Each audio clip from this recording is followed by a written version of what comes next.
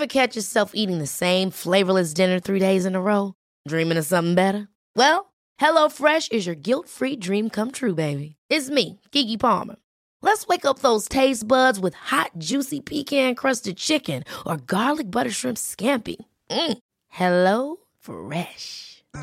Stop dreaming of all the delicious possibilities and dig in at HelloFresh.com. Let's get this dinner party started. Life is full of what-ifs. Some awesome, like what if AI could fold your laundry? And some, well, less awesome, like what if you have unexpected medical costs? United Healthcare can help get you covered with Health Protector Guard fixed indemnity insurance plans. They supplement your primary plan to help you manage out-of-pocket costs. No deductibles, no enrollment periods, and especially no more what-ifs. Visit uh1.com to find the Health Protector Guard plan for you. No, it definitely was a great show. And for the listeners, this is Sarah Hartshorne. Is that how you say your name? Hartshorne? Hartshorne. Hartshorne. Wait. Yeah, like if a heart had a horn. Hartshorne. Oh, okay, perfect. Yeah. Names are hard for me, but thank you so much for doing the podcast. I thought it'd be fun to have you on because yesterday, obviously, you are having a baby, your first baby. Yeah, first baby. Yeah. And then when we were talking yesterday, I was like, oh my God, how does it feel to grow a baby? And that's like something that I think about a lot because like I'm pushing 32 and not that I know that's still young, but it's still like in the relative, maybe like 6 to 8 years, maybe before. Yeah. That's 32, I think, is when I really was like, I always thought I didn't want kids, never wanted them. And then I turned 30 and everyone was like, you're going to change your mind because you're 30 now. And I was like, nope, still haven't. And then 32, I was like, oh no, I did change my mind. They were right.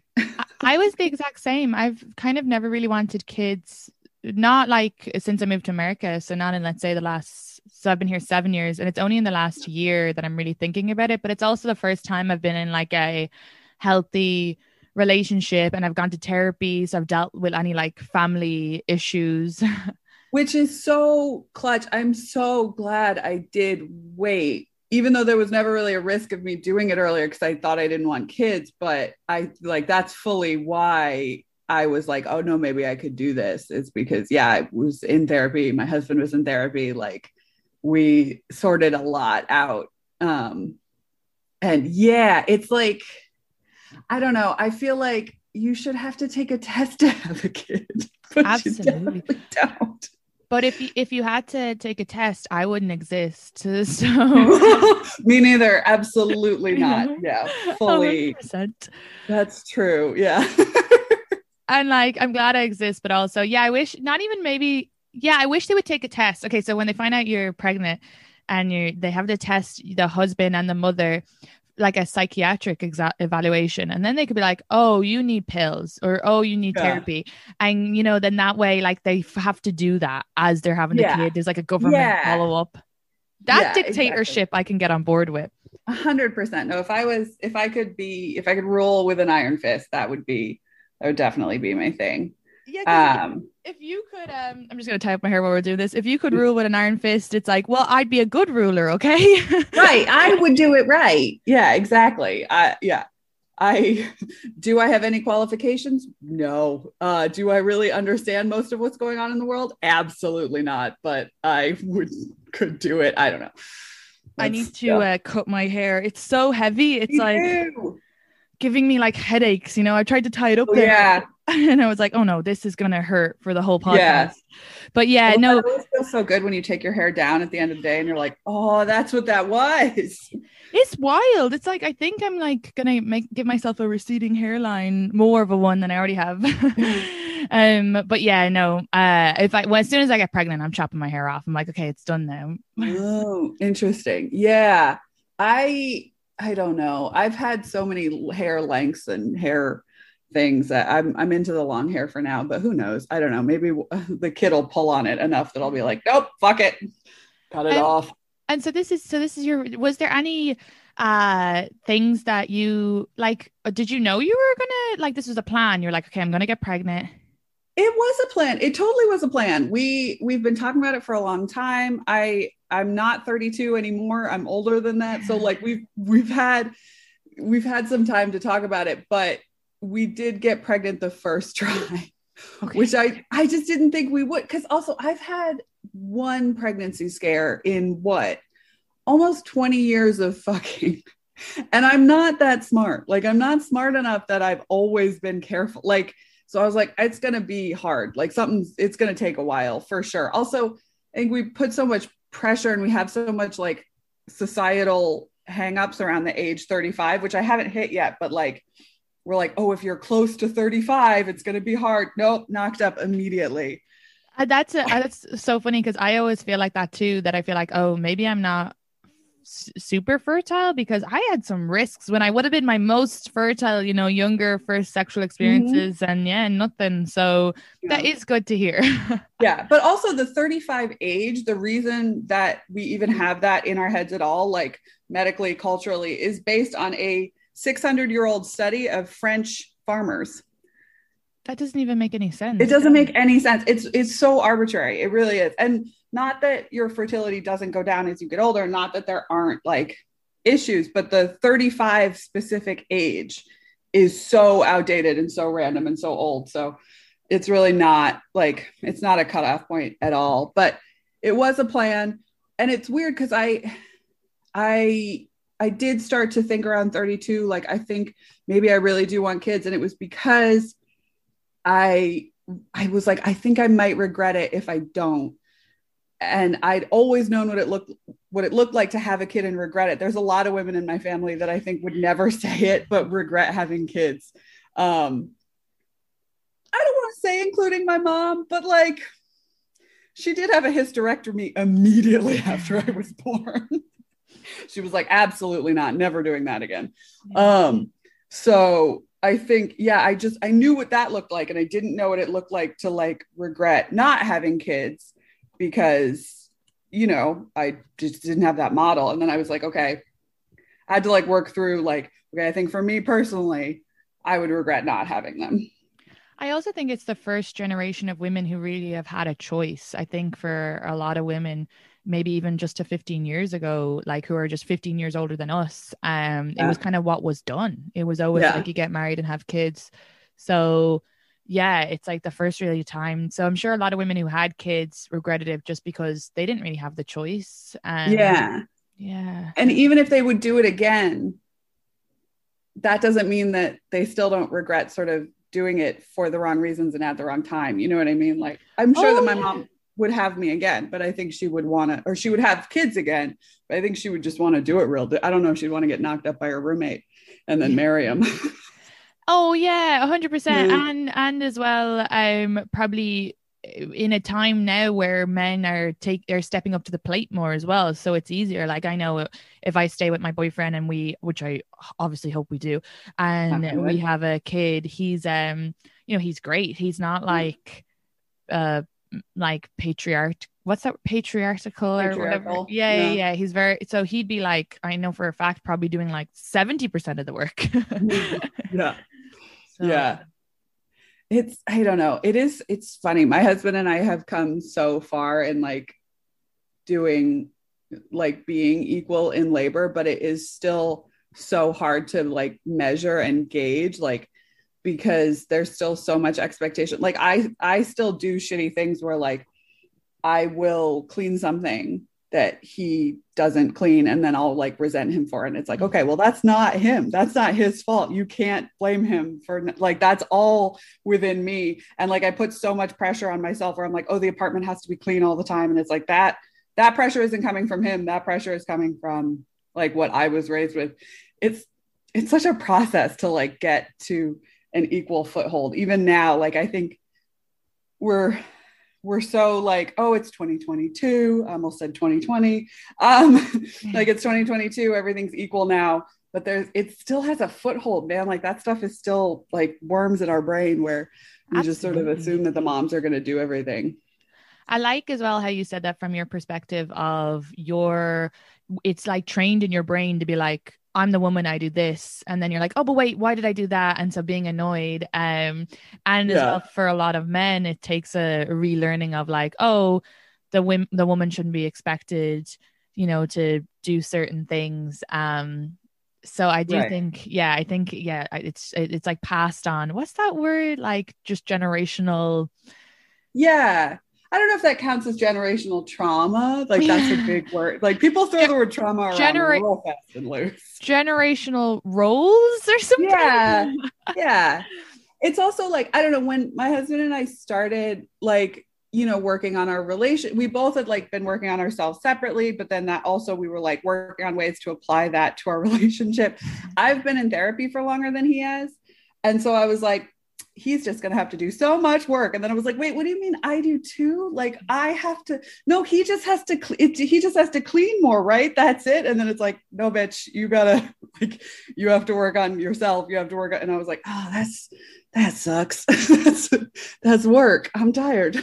Yeah. And as well, like learning to like ask for what you need as well. And I think like, especially I remember one time someone gave out about someone leaving the toilet seat up. I can't remember what the situation was, but this stuck with me, what she said. She was like, I never understood why women would get so mad about that, because it's like, well, we need it down, but they need it up. And it's like, we could just put it up or put it down. Like, we don't need to, like, and that is like it's a funny thing where you'll see it on TikToks and like, oh, it leaves the toilet seat up. And it's like, just put it down. I'm not, well, yeah, it's not like. I did fall into the toilet one night though. And then I was like, oh, okay. I do see that. I was like, that is annoying. I did fall into the toilet seat as well, but I do remember now, if like Leland leaves it up, not to be like, hey, you know, or like not to make it into a big deal, if that makes sense. Yeah. No, I don't know. It helps that we have cats, one of whom loves to sit and stare into the toilet bowl for up to 8 hours a day. There's something wrong with him. Like he's the weirdest cat.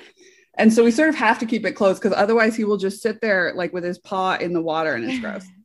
And then come up and paw your face like, I love you. And you're like, I love you. And you're like, you're so weird. You're so hours. He will spend hours just staring into the toilet bowl. It's so weird. I don't know if that's a thing. I've never seen another cat do that, but maybe it's a cat thing. I don't know.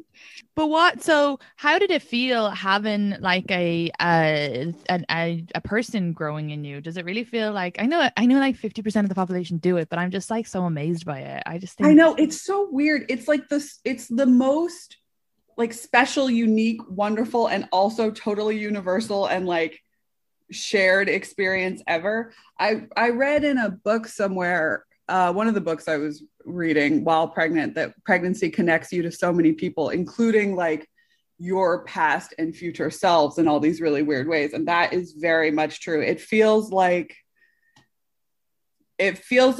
you're connected to this just bigger thing, like, and all of your experiences that feel so weird. Like my first trimester was so weird and so rough, because you can't tell people. You don't tell people that you're pregnant. So you're just walking around being like, I got a nosebleed this morning because a guy came in me. You just like have to like process that information all by yourself. And you're like, why? Like, why would it cause nosebleeds? That doesn't make any sense to me. And like, like nosebleeds, headaches, my ears hurt. And it's just all these weird symptoms. And you're like, and then you find any sort of community or anyone who's done it before, and you talk to them and they're like, oh yeah, that happens. And you're like, and we're just cool with it. Yeah, it's like walk around. And as well, it seems to be that people don't really know the symptoms before. Like I did not know nosebleeds was I only found out recently that women like shite while they give birth, which is totally fine. And that totally makes sense. Yeah. But the fact sometimes. that, I think it's probably more popular or more common than not. But all of these things we should know as women. Again, back to the class of if you're going to have a baby, you should go through these. Also, for women, we should have like a separate class for like, or maybe men too. I just don't really understand it all. Yeah. It's just so weird. And it is, although at the same time, part of me was like, why did no one tell me this? But then also there's just so much to tell that like, I never even thought to look into it until I was pregnant. You know what I mean? Like, and everyone talks about the morning sickness, I think, because that's one that you kind of would struggle to hide more. Like if you're just throwing up, like I just threw up on the street, didn't even break stride, just kept walking. Like, oh no, I hate vomiting. That's my biggest. I do too. I have a wicked thing about it, and pregnancy has broken me of that. I'm like, okay, it's fine. It happened because it's different. It's different than any other vomit you'll ever do in your life. That sounds so weird. Why does the baby make you vomit? Is it they actually don't know? Oh. They don't know. They think it's hormones, but most of morning sickness isn't vomiting, and it isn't that type of it's like most of morning sickness is, when you don't eat and your stomach starts to cramp. Yeah. That happens 10 times more when you're pregnant. So it's like, you just have to eat every hour and a half. Oh my God. I still do. I still have to eat every hour and a half, and you can't really eat more than like a fist's worth of food. So it's just like small feedings multiple times a day. Yeah. It's basically like you're hypoglycemic and almost diabetic, which you are. Your body is acting like it's pre-diabetic, or like it acts like that, which is separate from gestational diabetes, which is also a thing, but like that's separate. How many months pregnant are you now? 6. Wow. You only have 2 months, and then you're going to have a child. Well, no, there's 4 more months. Oh, because they count it weird. This is another thing that I didn't know. They count it from your last period. They don't count it from when you actually got knocked up. So it's actually babies take 10 months to grow. Yeah, babies take 10 months. Yeah, it's 40 weeks usually. I mean, people do it, sometimes go into labor earlier than that, but yeah, it's 40 weeks. So I'm still in my second trimester. I'll be in you enter your 3rd trimester almost at 7 months, I think. Wow, that's so exciting. And the sex of the baby. I do. It's a girl. And when could they tell you it was a girl? So early, with a blood test. Wow. And it was so weird because I didn't cry when I found out I was pregnant at all. Like, I was very emotional and very excited and like going through it, but I didn't cry. Which also could have been the hormones, because I'm not a big crier. And I have been in the last like couple months. And then I found out, and it was a girl, and I just like, it was so much more real. And I just was like crying. Yeah. And also I always thought people were lying when they were like, I don't care as long as it's healthy. And I was like, okay, but you do, like, you care. Like, yeah. And I think as well as women, I don't know, because I'm really close with my sisters. My brothers are great and stuff, but also now they're like teens and we don't really talk. And I talk so much more with my sisters about stuff. And I don't know. I think I would probably want a girl as well. I thought I would, but then in the moment, I really didn't care. I was like, I don't, which also partially could be because my husband was like a very quiet, very sweet, like boy. Just based on like pictures and stories, I was like, okay, if I was going to have a boy, I could handle him. Yes. Like, I could handle a little. Yeah. Same with my boyfriend as well. He looked like he was very easygoing. So were my brothers as well. But there is something I really like about how with my sisters in their teenage years, but then that might be different when you're the mother. So I don't know. Yeah. Wait, how many siblings do you have? I'm sorry, everyone who listens probably already knows this. But... No, there's 5 of us all together. Wow. Yeah. All same mom, same dad? All 4 of them, all same mom. I'm the only one with a different mother. Oh, okay. Yeah. But I don't speak to, and the listeners know this, I don't speak to my mother, but my stepmom's amazing. She's the best. Oh, that's great. That's really good. Step parents are hard. Or can be hard. It's a hard role. Yeah, it can be hard for both. And I think we're really lucky because, I don't know.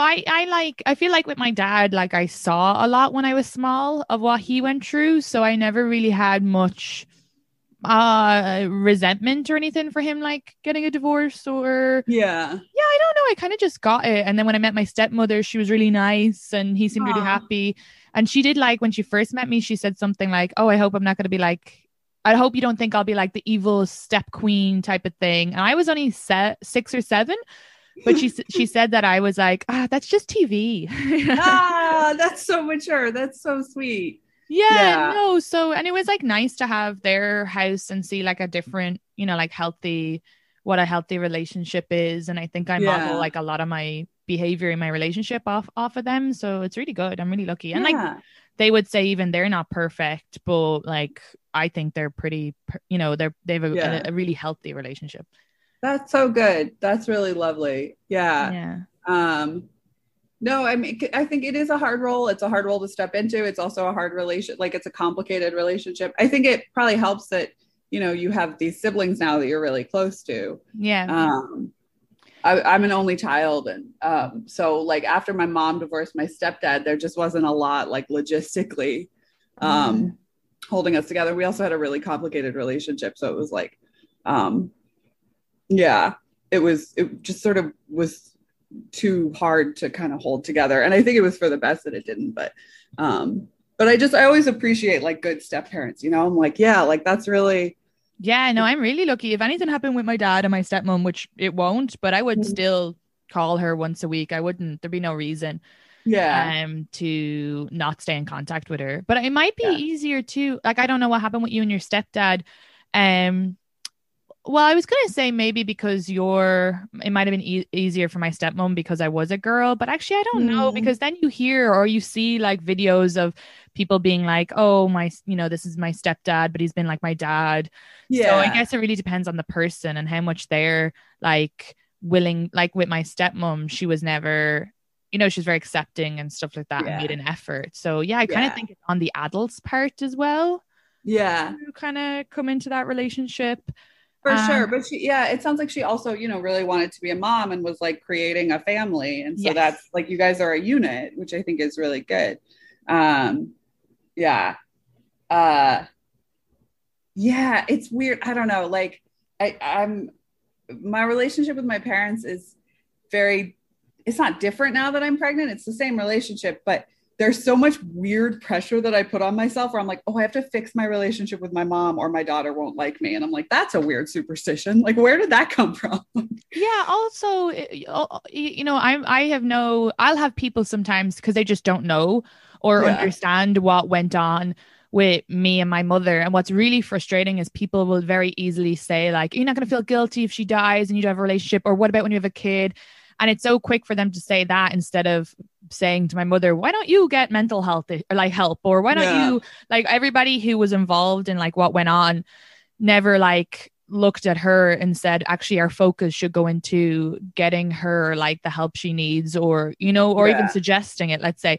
So, but for me, when I have a kid, I never want my relationship with my mother to be like it would never be healthy unless she got mental help. And firstly, she's not making an effort. She's never once reached out to me, let's say, if it's not via her family member. And secondly, it wouldn't be a healthy relationship for my kid to see. So I'll never have regret in that regard, if that makes sense. So I think for you too, whatever, try and do whatever is best for you, because that will, you want to, don't ever feel guilty just because you're having a kid and you're like, oh, I want our relationship to be perfect. Cause it's not. I know, because then, it is just that connection thing where I'm like, oh man, like she went through this, you know, like this happened to her.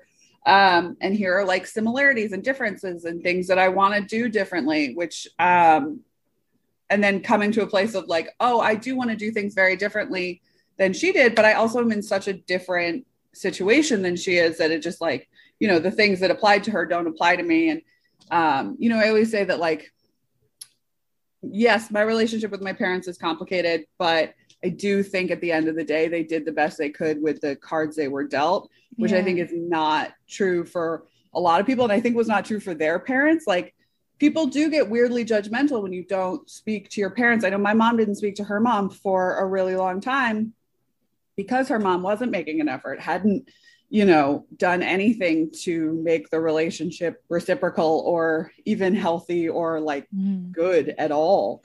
And my mom had a lot of guilt about that. And it's like, you know, that it wouldn't, my mom had a lot going on.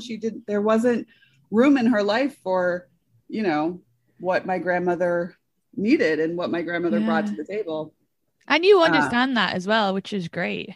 Yeah. Well, my grandmother was a lot. Her name was Morningstar. She sold and did a lot of acid, which normally I think makes people cool. But I mean, but as parents, maybe. Yeah, it wasn't yet. And I think anybody who criticizes it, it's usually because it's like, oh, that's so nice that's so out of your understanding, that your relationship with your parents is so great. Or they might be like, well, my dad didn't come to a soccer game. And I'm like, yeah, it's obviously not because of that. Like, you just don't understand that. And that's fine. I don't understand hard algebra. I don't even know how to say algebra, but I don't going, oh, you should do algebra. Like, it's okay to not understand other people's situations, but people like my dad always says, and it's like an old joke, opinions are like assholes. Everybody has one. So true. Yeah. Everybody has one, and you should really only share it if people are into it. Yeah, that's funny. I'll tell them that. I'm gonna put my mic down. I'm gonna lean my mic against this. Yeah. No, parents are hard. I don't know. And I do think a lot of my friends and a lot of people in my family's very weird. Everyone, in some ways, my family's very advanced because everyone has been getting divorces for generations. Like my grandmother was married. Well, my grandmother was married 3 times officially. And then she had 2 like quote unquote marriages that were like ayahuasca bonding ceremonies, like where it's like, okay, show me the paperwork, but they called each other husband and wife. And then my grandfather was married, I think 4 times and engaged 1 other time. And then my great grandparents were also divorced. Like, so yeah, there's a lot of like fractions and weirdness, and no one knows who their dad is. Everyone finds out who their dad is when they're like 11. It's like a weird family tradition. My mom did, my grandmother did. My cousins all did. And I remember I was talking with my mom, I was like 30, and I was like, hey mom, isn't it great that we like avoided that weird Bennett family curse? Like I always knew who my dad was, and there was never any doubt because I looked just like him when I was a little kid, like exactly. And she was like, yeah, I was so relieved when you didn't come out with red hair because that would have been a different story. And I was like, mom, no, it was supposed to be you and me, like you and me breaking family curses. And she was like, yeah, I wasn't sure. It could have been another guy's. I was like, oh. And is your father still around, or? Yeah, he's around. Yeah. And you have a good relationship with him? Yeah, we have a pretty good relationship. I think we don't talk as much as he would like, but yeah, it's pretty good. He putters around. And you are breaking tradition though, because you definitely know who the father is, and you guys have been together for 10 years, right?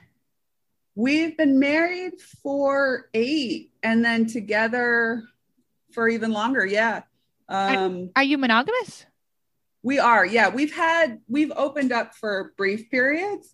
One of which got shut right up by COVID. But we are for the most part monogamous. We're monogamish. We're fully monogamous, but how did it feel opening it up though? Were you like, I know I would feel like insecure or jealous. How did you deal with those sort of feelings? Honestly, I have never really experienced romantic jealousy until I was pregnant. And I don't know if it's a hormonal thing or just like a trying to keep my like clan together or what. I've honestly, I don't know what it is. I don't know if it's just that my family's so weird or that like, I don't know, maybe because we'd been together for so long. I don't know where it came from, but I'd never experienced romantic jealousy. So I didn't mind. It was definitely something. I think if you're going to open a relationship, you should do it when the relationship is in a really good place and you're feeling really secure, because otherwise it's just going to suck for everyone. So we would do that. Like when we were for the short period we were open, if ever either of us was just like feeling some type of way, and we needed that person to be there. We needed each other in some way that we felt like we weren't getting. We would, close it up and we wouldn't see other people. So it's like, I think open relationships are great. I think polyamory is great. It's so much work and it's so much talking. And it's so much like scheduling that I just think people should be prepared for that, like, and then it was COVID and we were just together all the time. And I think that was really make or break for a lot of couples. And it really, we'd been together for so long. I don't want to say it made us because we were already us, like we were already together, but it really, really solidified and made us feel like even closer than we'd ever been. So that's actually been really nice. I know some people struggle, like if they are open and they close the relationship, it can be really hard because it's an adjustment. But for us, it was really nice. Yeah. I also think as well, if you are, Tom Cassidy was on last week and we talked about how we couldn't do open relationships, but I think I've been thinking about it since last week, and I think it's like you have to have a high sex drive as well. So never mind the fact that I would feel like, I would definitely feel jealous, and I would feel like worried or whatever. But it's more as well, I just don't have that high of a sex drive to be giving anybody else my body bar my partner. Yeah. And I think the other thing with open relationships is a lot of times, like in traditional heterosexual relationships, it's the man who wants them and is like, I want this because I have a high sex drive and I think that this will help me meet that. And then they open up the relationship and it's much easier for women to get laid. And so the men often then find themselves like having to deal with the fact that, they thought this was what they wanted. They thought this would meet their needs. They thought that, they did have a higher sex drive, but then they find that like just the work to reward payoff is a little skewed. And they're like, wait, now I'm just spending all this time trying to get laid. Yeah. Like, oh no, that's exhausting. It's exhausting. I know. And I think also, I don't know, I've known my husband since I was 11. We met in middle school. We didn't date right away. Obviously we were friends for a long time, but so I think that was also a factor because it was just a really solid foundation and base to always come back to.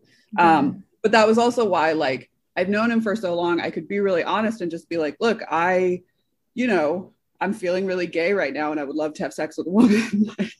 And he'd be like, hell yeah, get on out there. Or like, I want to have a wide experience, a birth of experiences under my belt. Like I want to, get out there and be a little freak. He was like, heck yeah. Hey, that's great. And it's great you can communicate that. And it's like, there's no cheating or sneaking around. So the first sexual experience you had with a woman was while you were in a relationship? Yes. Is that true? Yes. Yeah. It was in college. As always. It is crazy to me that it was in college though, because where I grew up is such a gay friendly area. It's like kind of known in the gay community. I grew up near Northampton, Massachusetts. So it is crazy for me that it wasn't until I left that I was with a woman, because it's just like they were around, there were gay women around me. And I just never, I don't know, I never put it together until I went to college. And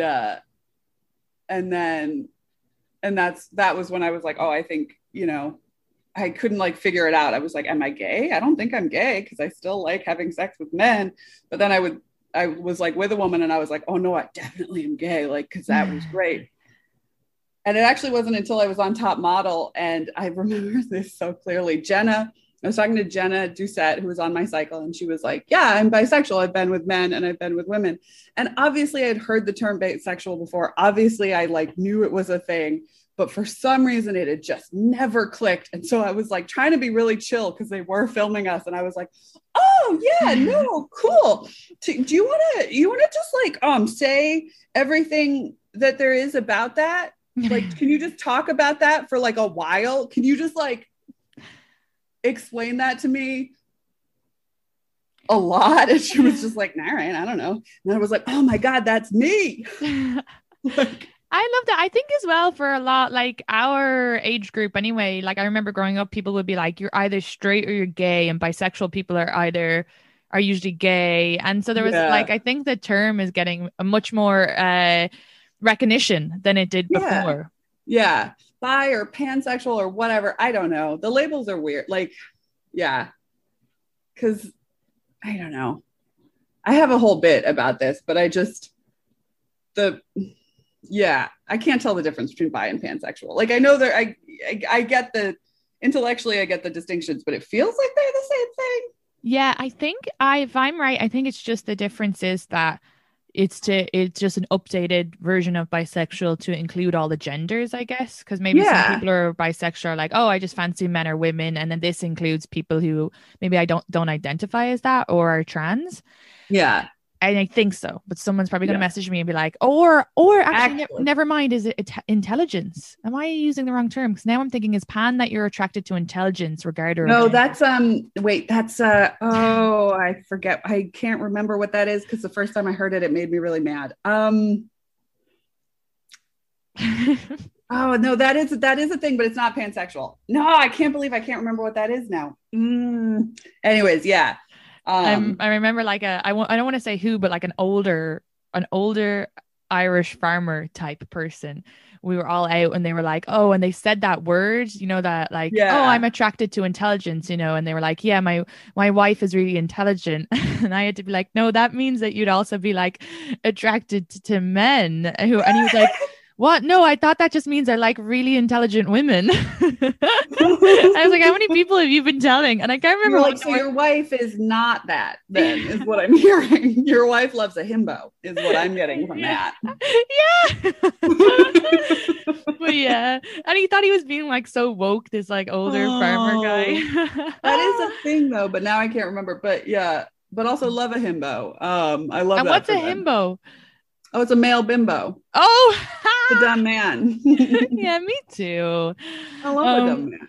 Well, so you had just said the America's Top Model. So America's Top Model, and that was I remember seeing that at home as well on the TV. That's like a universal. And then you talk a lot about that on TikTok, where that's where I learned a lot. Like I didn't realize that reality show people don't get a lot of money unless you kind of blow up afterwards. No, we didn't get paid at all.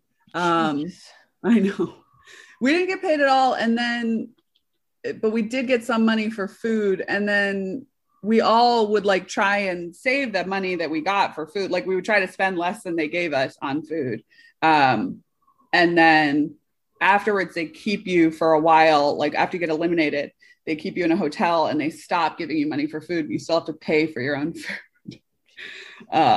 So yeah, I went home so broke. That was the brokest year of my life, was after that show. And what is the benefit then of doing it? So you go home broke, but is it so that you could get like a modeling contract? Did that? I mean, so you can get, and I did. I mean, I will say, like, I'd never modeled before the show. I'd never really thought about modeling before the show, except for like very briefly in 8th grade. I was like, maybe I should get an eating disorder, and then it didn't stick. Which I consider myself very lucky, but it was never like a serious thing that I entertained. So in that way, it did introduce me to modeling. Like I modeled for a long time, but it takes a while, you know, to like build up clients and a portfolio and like do all the things. Also, it didn't help that when I was on Top Model, they chopped off all my hair, which I loved. And I thought it looked great. But then I went to all the agencies and they were like, come back in a year. Your hair's too short. I know. That was a bummer. That I did not process at the time. Like, I was just like, okay. And did you say as well that they critiqued you on your weight? They did. Yeah. Although they did. And it was weird. I don't want to minimize how shitty it was. But it was so much just typical of the time. Like nothing they said on the show was worse than anything people said in the industry afterwards when I went around to agencies and stuff. Like the industry is built on young women's bodies, which I think is easier for us to wrap our head around. Like as an idea, we're like, yes, of course, modeling built on young women's bodies. But then when you break it down into what that means for an individual, that's when you kind of see how gross it is. It is fully grown adults, you know, well into their emotional maturity, looking down on these, like, you know, 16, 17, 18, 19-year-old girls. And that's what it is. Like that, nothing that happened on the show is outside of what happens in the industry. And I think like, again, I don't want to minimize it. It was shitty. And I think a lot of the things that are coming to light now show how shitty the show was. But like, yeah, the whole industry is kind of flawed. It just, yeah. How old were you when you did that? 18, 19. Oh my God, you were a baby. I know, I was a baby. Yeah. I wouldn't have been able to mentally do that. I just, any sort of comment on my looks at that age would have just been like, would have stuck with me forever. Oh, it totally stuck with me. I mean, I'm still unsticking it. There are a lot of things that like, yeah, because it is, it's such an influential age. It was like, this is the other thing about being a teenage girl that's like very hard to explain to people who either somehow managed to escape their teenage years without, I'm talking about like a typical insecure teenage girl. Like anything good that you hear is just attention and you don't like categorize it. For me anyways, this was my experience. If somebody said something good, I was like, okay, good, but it doesn't stick. I'm not like, oh, okay, I'm going to internalize that and I'm going to like hear that and carry it with me. It was just like, okay, I hear that. And that like, it was like a sugar rush, like good, compliments were just like, you eat candy and then it's through your system in 5 seconds. If somebody says something bad about you, that it's not that it's easier to hear. It's that it's confirming what you're already telling yourself all the time, right? If somebody says like, oh, you're too fat for that. You're like, oh no, I know. I have that's been playing in my head, like. No, it's completely true. Yeah. I think as well, a lot of like, and maybe women are, in any culture told to be modest and you kind of, especially Irish culture, it's like where someone is like, oh my God, you look great. And you're like, oh no, this whole thing, and it might have cost you like, €50 the day before or whatever. Like we very much are trained to like deflect compliments. So I think you are right. Then the opposite, we're not trained to like deflect negativity as much, maybe. Well, that's true. I never thought about that. Yeah, my dad's pretty good with that stuff. He's always like, I remember like him being like, never take anything personal or whatever, which was very helpful. But I don't think a lot of people get that side of it. Sorry, I'm just writing that down because that's a really good point, and I'm working on a essay or an article right now that's about top model and body image and stuff. It's true. It's interesting. I mean, that's really good. I feel like that is a good lesson to teach kids to like not take it personally, and also just not to care so much about how you look. But it's like, how do you teach that to kids when society is like, no, but that's all that matters. Like, my dad was really strict about that stuff. I remember one time not wanting to go out in a swimsuit because and everybody else was outside in there, and he just like shut me out of the house.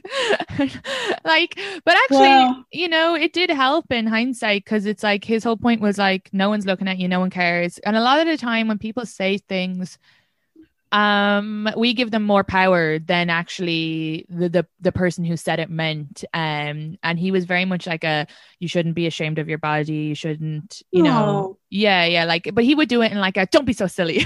Yeah. Well, I'm his way. Very gruff, very Irish. Fully. Yeah, that was his way of doing it as an older Irish man. But I think too, what's so interesting, that let's say you were saying at the time when you did it, there was a huge focus on women being skinny and being light as a feather and being bony and all of this stuff. And so it really made women who didn't look like that feel bad. And so now we're in this world where everybody's saying like thick is good and thick is great and have a big arse and all of that. And I think that's great. But then the opposite is you have those other bad people who before were saying, who were like insulting women on their weight. They're now coming in on and insulting women on not having an arse or being too thin or... So it's like so annoying, because we get to this point where we're like, no, body positivity, and we should be like that. But then it's like they still find a way to put the other bodies down. And that's like very frustrating, because like if you have a big arse, great. Other people, that's impossible for them to have unless they're like gonna wear padded yoga pants. So it's like,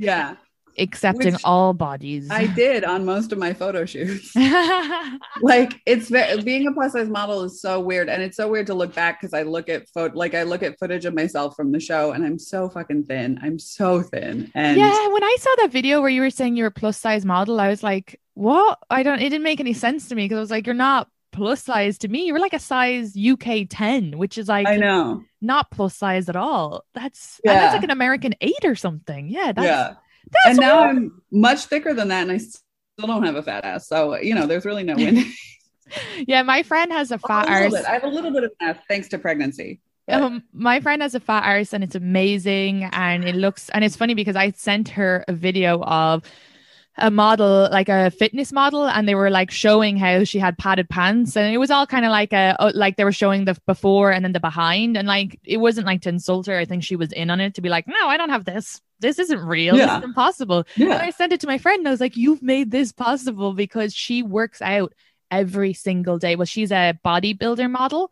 So yeah. And she was like, yeah, to get this arse, I'm like working out every day. She calorie counts, she eats protein stuff. And it's like, yeah, she was like, I wouldn't have this if I wasn't like, and she, that's the world that she's in. But like for your average Josephine walking down the street, that's an impossible ask to and like my sister is a big arse, but that's because she was a rugby player, and I feel like her build is like she's like, why are you talking about my arse? Sorry, sister. No, I don't know how.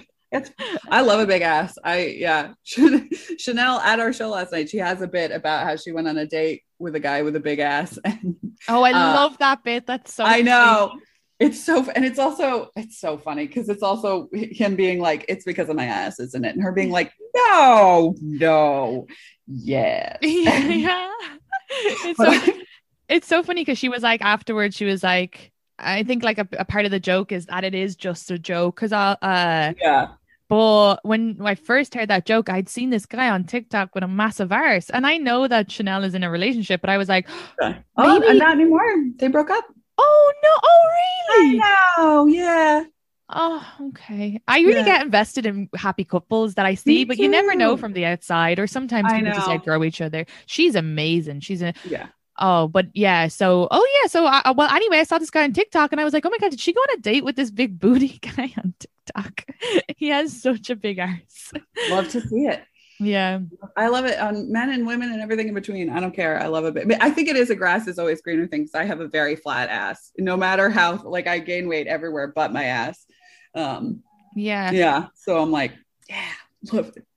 Also, man, fit modeling, I would never, it's like, fit modeling is I guess your friend is a fitness model, right? So yeah, it's more she does competitions. So she's not like a model agency or anything, but they do like these, I guess, I don't want to quote it wrong because it's not a beauty pageant, but they do wear dresses and like swimsuits to show off their muscles or glutes or. Yeah, I think Murray Faustin's sister does that too. Okay.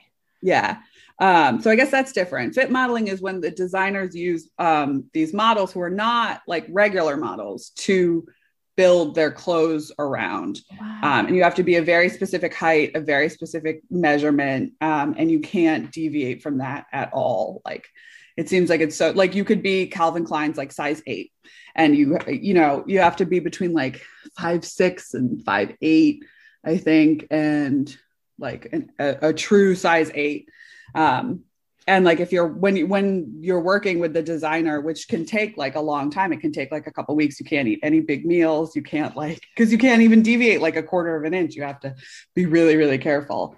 I would be a great fit model, not just because this feels like, okay, you don't need to do pictures. I would hate to do pictures, but I do think I would be a great fit model because I like let's say I don't. The only time I ever fluctuated for my weight was when I moved to America and I was eating really bad food. But other than that, my IBS is bad enough that I cannot put on weight. And I've been trying to put on actually, no, never mind. I'd be a bad fit model because I actually lost weight recently. I forgot when I was at the doctor's. See? Yeah. I was like thinking I've been the same size for I was years. going to say my IBS definitely makes me fluctuate a lot because I don't know, you have a day and you're like, well, I weigh less than I do because everything in my body is outside my body now. Yeah, I feel like my IBS is pretty much like daily, but I don't know. I gotta work on that. I gotta like Yeah. it's my own fault. Where it's like, oh, I could have fixed this years ago. So that's why I feel like I was thinking, oh, it keeps me at the same weight. But actually, now that I'm saying that out loud, sometimes I say things out loud and I'm like, no, that's completely wrong. What are you talking about? For But some people, it might make might mean that they stay the same. Just for me, it definitely means, although, again, another thing, pregnancy impacts digestion a ton. For most people, it makes it worse. But for a lot of people who already had really bad digestion, it makes it a lot better.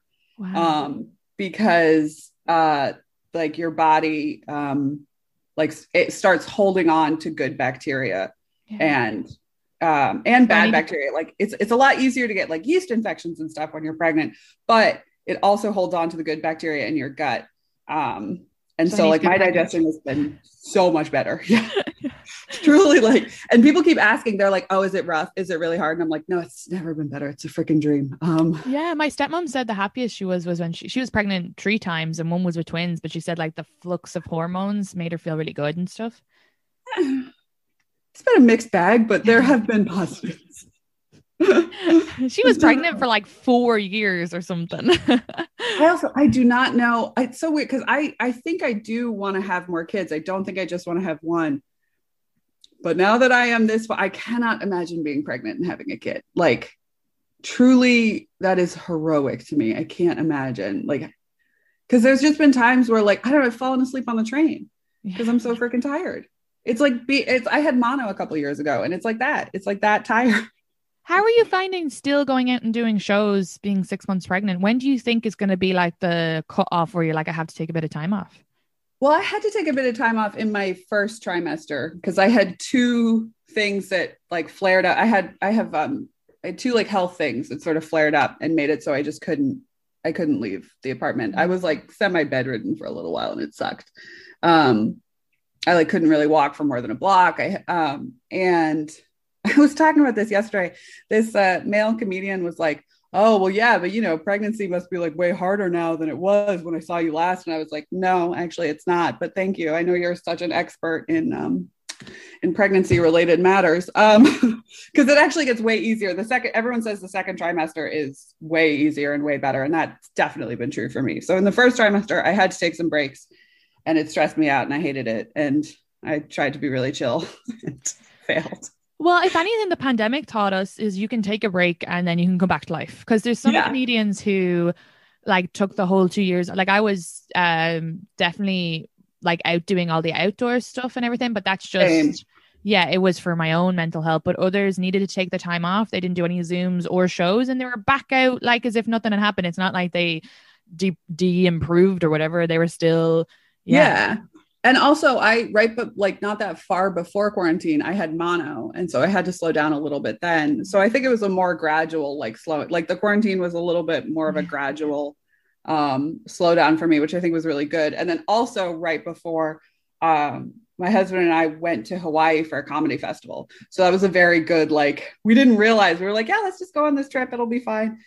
And then when we were in quarantine, we're like, I'm so glad I went on that trip. We went on that trip. Remember when we were in Hawaii? Remember? And there were people and the beach, and that was so good.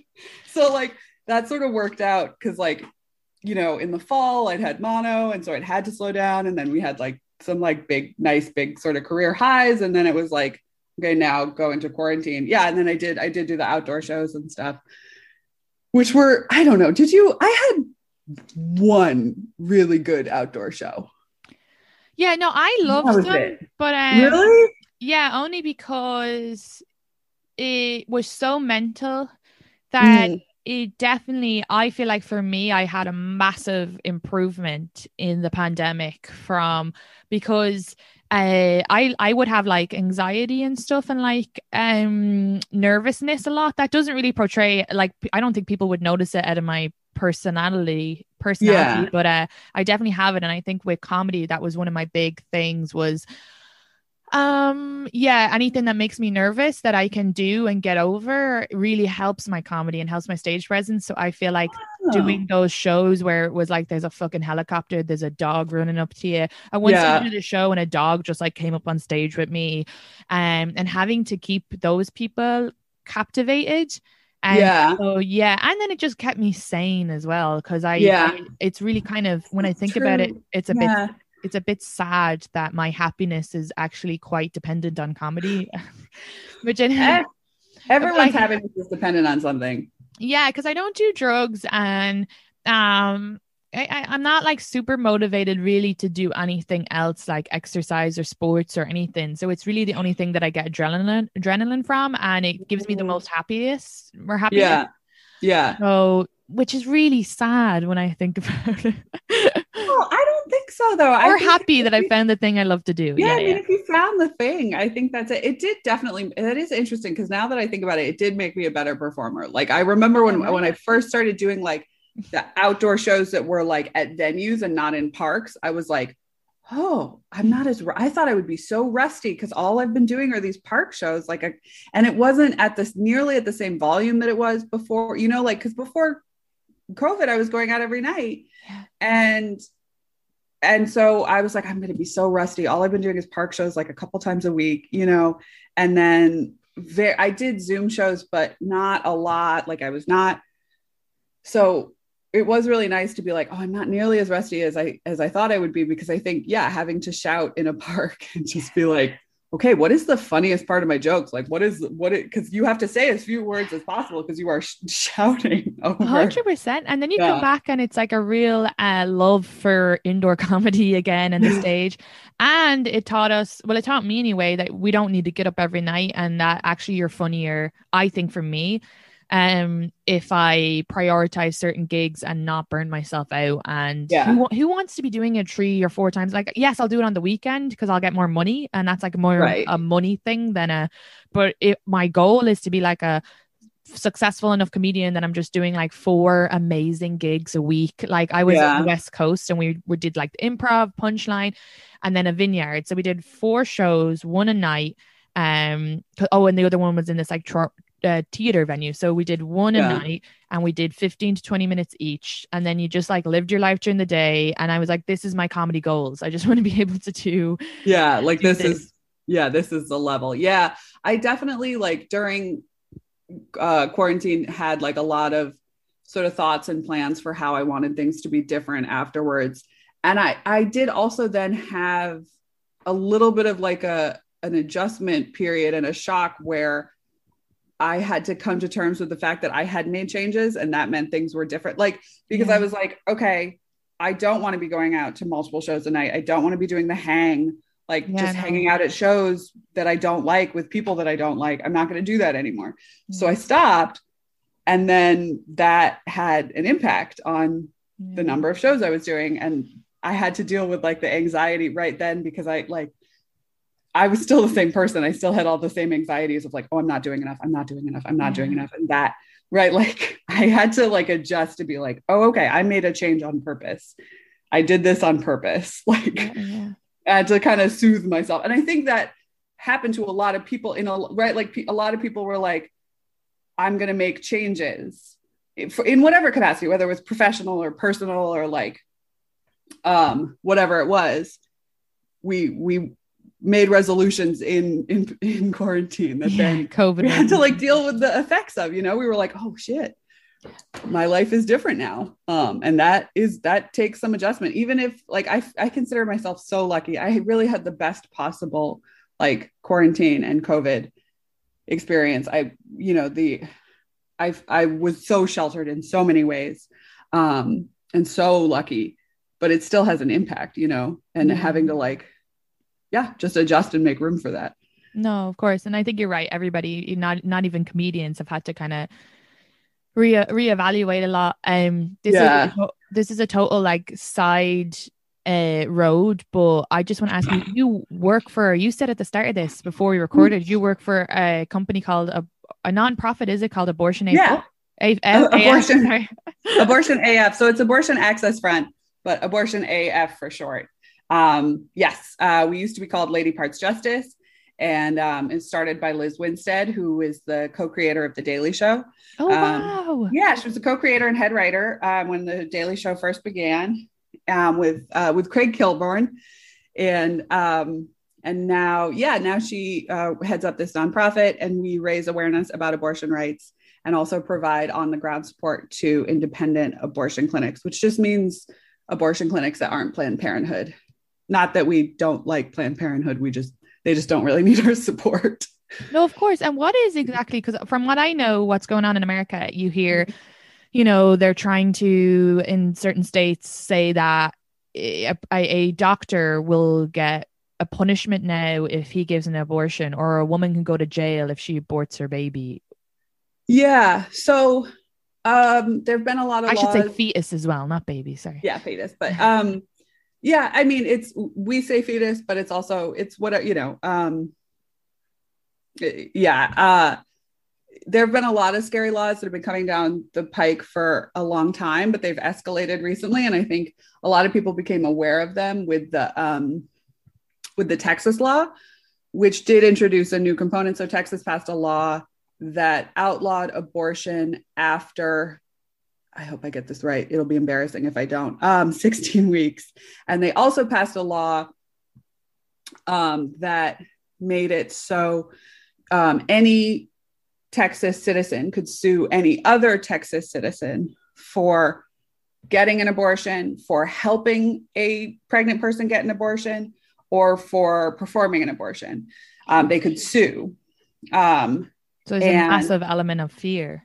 Yeah. So yeah, it just made it all very scary. And the other thing is that, you know, they like I said earlier, like they count pregnancy from the date of your last period. So when I say 16 weeks pregnant, that's actually 14 weeks pregnant. That's actually 14 weeks after conception, which is actually only 12 weeks after your first missed period. So it's really just like, when you hear these numbers, it's so easy to be like, okay, what does that mean? Like, what does 16 weeks pregnant mean? It means you're barely pregnant is what it means. Like, I think that is let me just Google it, because I think in Ireland, we passed abortion, but I think it's only till 16 week. How long? Oh, is it? 16 weeks is a pretty common cutoff in a lot of states. And so, although they tried to pass it for 12 weeks or 8 weeks. I don't know. They mess around a lot. So it's sort of hard to keep it straight. 12 weeks in Ireland. You can have an abortion up to 12 weeks of pregnancy. That is no more than 84 days since the first day of your last period. After 12 weeks, it's only if it's an exceptional. So that's 3 months basically. It's 3 months, but it's really 2.5. It's like 1.5 missed period is what it is. So you got to be on the fucking ball. Really have to be on the ball tracking your cycle. And the other thing is, oh wait, in Texas, abortion is illegal once there's a fetal heartbeat. Oh, okay. Yeah.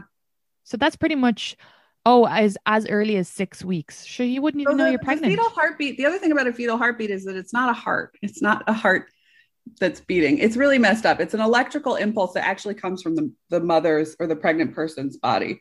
And I could go on forever, but the Texas law sucked, and it did introduce this new element of like vigilante abortion justice, which is like suing people who break their insane law, and it is catching on. Oklahoma just passed one. Florida tried to pass one, and I can't remember if it went through, but I think that's bullshit, and I think it's super scary, but I also think that it's sort of stealing some attention and some spotlights from some other laws that to me personally are even more scary, because the suing thing is so hard to enforce. It's so hard to make it happen. And there's so many people that are so worked up over it that I kind of don't feel like that's going to stick. What I'm worried about are places like Missouri that just passed a law saying that they're going to investigate miscarriages. Jesus. So that to me is really scary, because that just is such a slippery slope of like, if you are investigating someone for a miscarriage, if someone didn't know they were pregnant and did drugs or drank alcohol, right? Like, you know, or engaged in any behavior that was considered by someone who can't get pregnant to be quote unquote risky, someone who doesn't understand what it's like to live in a body with a uterus and who doesn't understand what it's like to be pregnant, like that to me is so much scarier. And that's the kind of thing that's just they're slipping it into other laws. They're not, it's not getting the like national press that like the Texas law did. So there's laws that are being passed all over the country that are really scary, and that are really going to are going to put innocent women in jail and in poverty and keep them pregnant when they don't want to be. And like, as someone who's 6 months pregnant and super happy about it, I cannot imagine having to do this if you didn't want to do it. 100%. Like I watched something where they were saying like women in these areas, especially young women, because they have no access to Plan B, or the pill, or any form of birth control, that they will use a hanger on themselves. Like that's a real thing. Like, that is terrifying. Or they'll take, even if you take like herbal abortions, like if you take mugwort, or there's a lot of herbs that cause an abortion, they can also cause a lot of bleeding, and they can also cause a lot of like internal distress, and they can be really dangerous. They can raise your heartbeat. A lot of herbs that cause abortions do so by basically like putting your system into shock. And if you're not really careful with that, you can get really sick. And the other thing is that Missouri just tried to make it illegal to perform an abortion when someone has an ectopic pregnancy. And an ectopic pregnancy is when the fetus implants outside of the uterus. And the only option, the only medical treatment, the only possible medical treatment to save the mother is an abortion. There is no way for that fetus to be viable. That fetus is not even a fetus. It doesn't count as a fetus, because a fetus is only a fetus when it's in the uterus. So a lot of anti-abortion people get upset when we say cluster of cells, but that's a literal cluster of cells because it can't be anything else. There's no medical universe where that's going to do anything but kill the mother. Yeah. So that's the kind of stuff that is it feels malicious to me. It feels willfully ignorant and malicious. And women hating. You're going to choose, again, a cluster of cells over a lived human life. Also, as well, I think it's really important for anybody to listen to this podcast who is not based in America, and who is like, I did not realize until I was in Las Vegas driving down to the Grand Canyon, like how poor some of these areas are in America. And I think as well, like with America, a lot of people will say things like about Americans or whatever, but when you look at these people are living in insanely poor. They don't have the money to fly to New York to have an abortion. They don't have the money to move out of there. A lot of them probably don't even have the money for like good dental care or like health insurance. Like it's I didn't realize how insanely poor, or even the school systems. I went on a date with a guy who was from the South, and he said that he was told that the dinosaur bones were chicken bones, and he learned this in school. So this is like insane to me. So like, of course there's like a disconnect with what's going on there. So anyway, for these women, it's like you're taking away any option. Yeah. When we were in West Virginia on one of our last tours, Abortion AF used to go on tour. We used to put on comedy shows, and then we would also volunteer at the indie clinic and connect local activists with the clinic, and sort of try and highlight to our audiences like, hey, this is ways that you can help out your local abortion clinic. So this was obviously pre-COVID, but we were doing some work at the last abortion clinic in West Virginia. It's in the capital, which is called Charleston, which always threw me off because that's also a city in South Carolina. But so we were in Charleston, and we were at the clinic, and we were talking to the social worker there who does, she is the social worker at an abortion clinic, but she basically helps people who actually decide to have the baby. And she, like right after birth, like before, pre and postnatal, basically social work care. And she was saying that most of her clients don't have a car. So they live in rural West Virginia. There is no public transportation, and they don't have a car. And so even something like running out of diapers is an emergency, because to get to somewhere where there are diapers. And so she was just tired. She was just so drained and so tired because the work that she had to do. And she also, got money from the government to try and help pregnant women with dental care, because the dental care in West Virginia, even that is available for people who have the money, is so scarce and so rare and so hard to get to, that dental health is like a real emergency within the state. So any medical clinic that provides any sort of like help or counseling or help with dental care gets a lot of money. And pregnancy messes with your teeth, because if you don't get enough calcium, the baby will leach from your teeth. Jesus. So yeah, it's really messed up.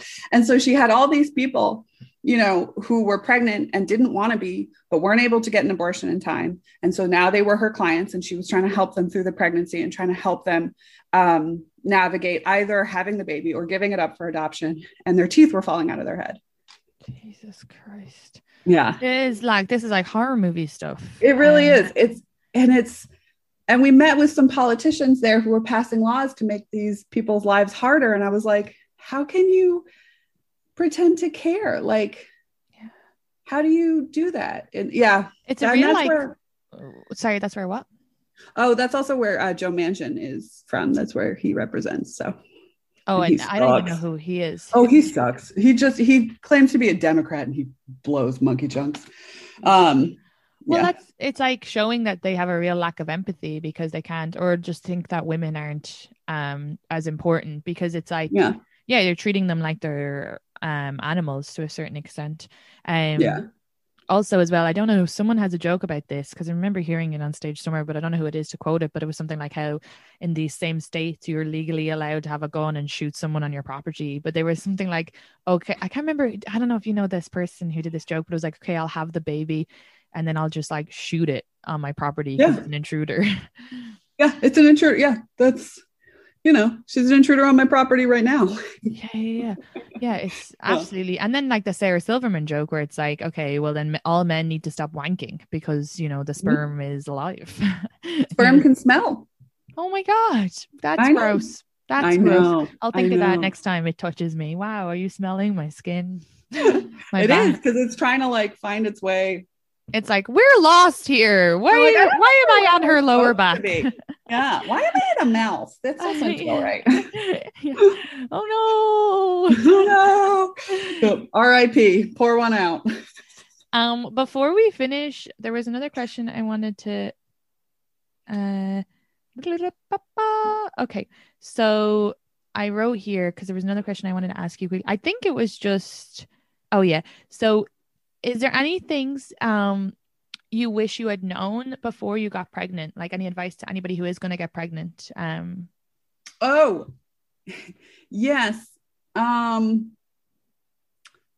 first of all, anything that happens to you is going to feel like, let me back up. Okay. Yes. I have two things that I wish I'd known before I was pregnant.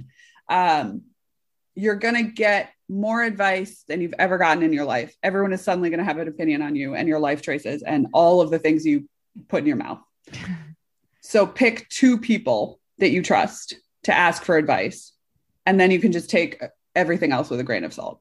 Because it's so overwhelming. People are like, don't drink coffee, don't do this, don't do this, don't do that, don't do. And so like, and you're also reading books and you're also reading articles and you're also Googling things. Like there's just so much information pouring in that if you can like pick two or three streams of it that you trust, then the rest can just be useful or not as it comes in.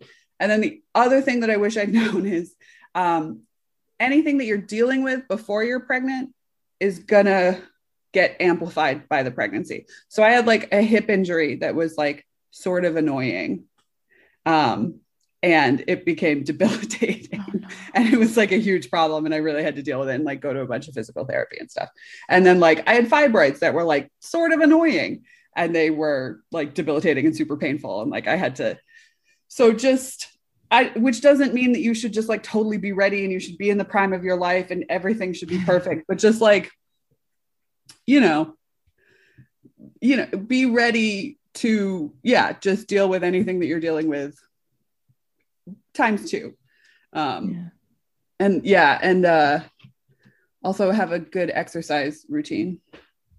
Okay. Because exercising during pregnancy is really important. And also you will have to stop for weeks at a time. And so it's a lot easier to pick back up if you have like a set routine that you can go to and trust. My stepmother swam a lot during her pregnancy. Swimming is the best. It is the best because it weighs a lot. Your stomach like weight, it's like an extra, right now it's like an extra 2 pounds of pressure all the time, which isn't that much, but it's like, oh, swimming rules. That's why I've been on vacation a lot. I was like, we got to go somewhere with a pool. I don't care where it is. It's been friggin' amazing. Yeah, swimming is awesome. And yeah, definitely recommend that. But yeah, I think those were the biggest things is like just any, it's a big change for your body. It's also like, just be ready for things that felt like a huge deal beforehand to suddenly feel like nothing. Like the vomit thing. I have a legit phobia. Like I really, it's like but makes me cry. Yeah. Oh, I'm a mess. It's like also crying. I used to be really weird about crying. I would get a terrible headache. I always used to joke that I was allergic to it. Like I would get a sinus headache for days. I would like be stressed and anxious and I'd be like, oh my God, like someone saw me cry. It just happens now. Yeah, I cry a lot anyway. I don't know. Ever since I started dating my boyfriend, I cry a lot more. Not because he doesn't do anything. I just don't know. I don't know why. No, it's probably just that you feel safe enough in your processing some shit. Yeah. Which I think is good. You make me tea. Yeah, it's a lot of that. My husband made me breakfast in bed on vacation and just cried. Yeah, I would cry too. It's just so nice. It's nice to be treated well. Well, thank you. Love when he makes you tea. Oh yeah, he does it every morning. He texts me as well. Like when we're apart, he'll always text me like a good morning text, and he didn't do it today. And I was like, no good morning text. So is this where it ends? And he was like, no, I just got to play. I was like, okay. And you were like, okay, suspicious. With whom? Where can people follow you? They can follow me on all the platforms. It's just my name, Sarah B. Hartshorne, Sarah. B is in boy, Hartshorne, HARTSHORNE. Yeah, follow me on TikTok if you like top model and boob talk. Yeah. And follow me on Twitter if you like deranged thoughts. And Instagram if you like pictures. I don't know, follow me on all the things. And you have a great story now on TikTok about your husband getting weed on. So everybody should go watch that. It's so fun. Which people were upset about. People had some feelings. I mean, it is very... I get that the girl peed on him by accident. That is like a drunk thing that guys do a lot. So it's nice that she's like breaking the glass ceiling and... Yeah, but what I don't get is why she hit you. I'm still kind of confused. She must have been like sleepwalking. She was sleepwalking and she thought I had walked in on her in the bathroom. So she was trying to, which makes sense because it was kind of an open mouth pawing, but she was trying to close the door. Yeah, but there was no door. There was just my face. Yeah, that makes sense. That makes a lot of sense. Like Leland sleepwalks, so he's done a bunch of shit that I'm like, he like argues with me in his sleep, but he would never argue in the day. That's creepy. I know. He was so funny when we were in San Francisco. I actually forgot because I talk on my Patreon all about like my private life, and I should have said this on the Patreon, but I forgot. I was too busy giving out about stuff. But he sleepwalked and he ran out of so in the hotel he ran to the door.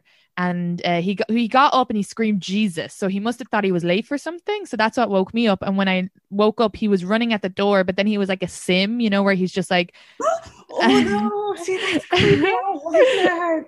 And then he went to the bathroom and he was just like a sim again, like up against the door. And then he went to the wall and he was just up against the door. And it was so funny because like Blair Witch, I don't like it.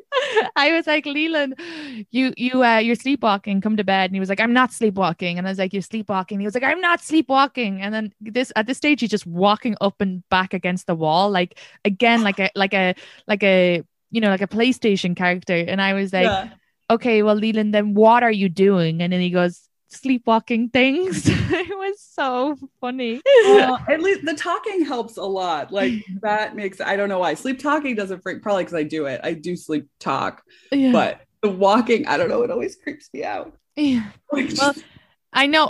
And like, it's fine. I've gotten really used to it. And it's like, he's so great with everything else. It's like, I'll take this. Yeah. I'm like, thank God he does something. Thank God he does something. Or else I would be like, he's cheating, Yeah. But he's not, because that like, he'd if any female comedian gets a bit about their like side piece sleepwalking, he'd be like, but no, he doesn't have I said this, it was so funny. There was this comedian said that he believes only 20% of men don't cheat, which I don't agree with. I think maybe he just cheats a lot and is trying to justify But I was like, I would never be afraid of my boyfriend cheating. And he was like, why? And I was like, I don't know. He's like way too introverted to cheat. And then I said it to Leland later, and he was like, that's not why I wouldn't cheat. It's not because I'm shy. And I was like, oh, okay. That's so sweet. That's very tender. I love that. That's not why I wouldn't cheat. That's just also why I wouldn't cheat. Yeah, I'm like, well, it's why I feel comfortable that you're not cheating. You know what? He's not very sociable. He's like sociable, but he's also like, I don't know. I just can't see him like putting in the effort to talk to another girl and be like, it's not him. Yeah. That's funny. I think he's one of those people who's a lot like I feel this way as well. Like, I think I can be like social and talkative and stuff, but it takes a lot out of me, and then I have to like go retreat and be by myself. Well, thank you so much. I better let you go and have a great meeting. Thank you. This will be out next week. I'll tag you in everything. Yeah. Thanks again. Okay. Bye. Thank you so much. Thank you. Bye.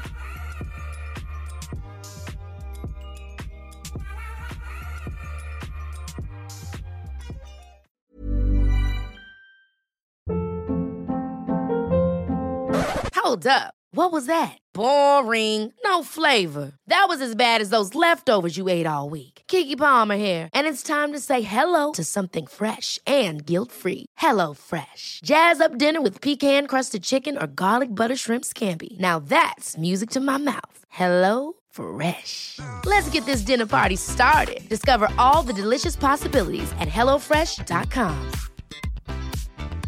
Even when we're on a budget, we still deserve nice things. Quince is a place to scoop up stunning high-end goods for 50 to 80% less than similar brands. They have buttery soft cashmere sweaters starting at $50, luxurious Italian leather bags, and so much more. Plus, Quince only works with factories that use safe, ethical, and responsible manufacturing. Get the high-end goods you'll love without the high price tag with Quince. Go to quince.com/style for free shipping and 365-day returns.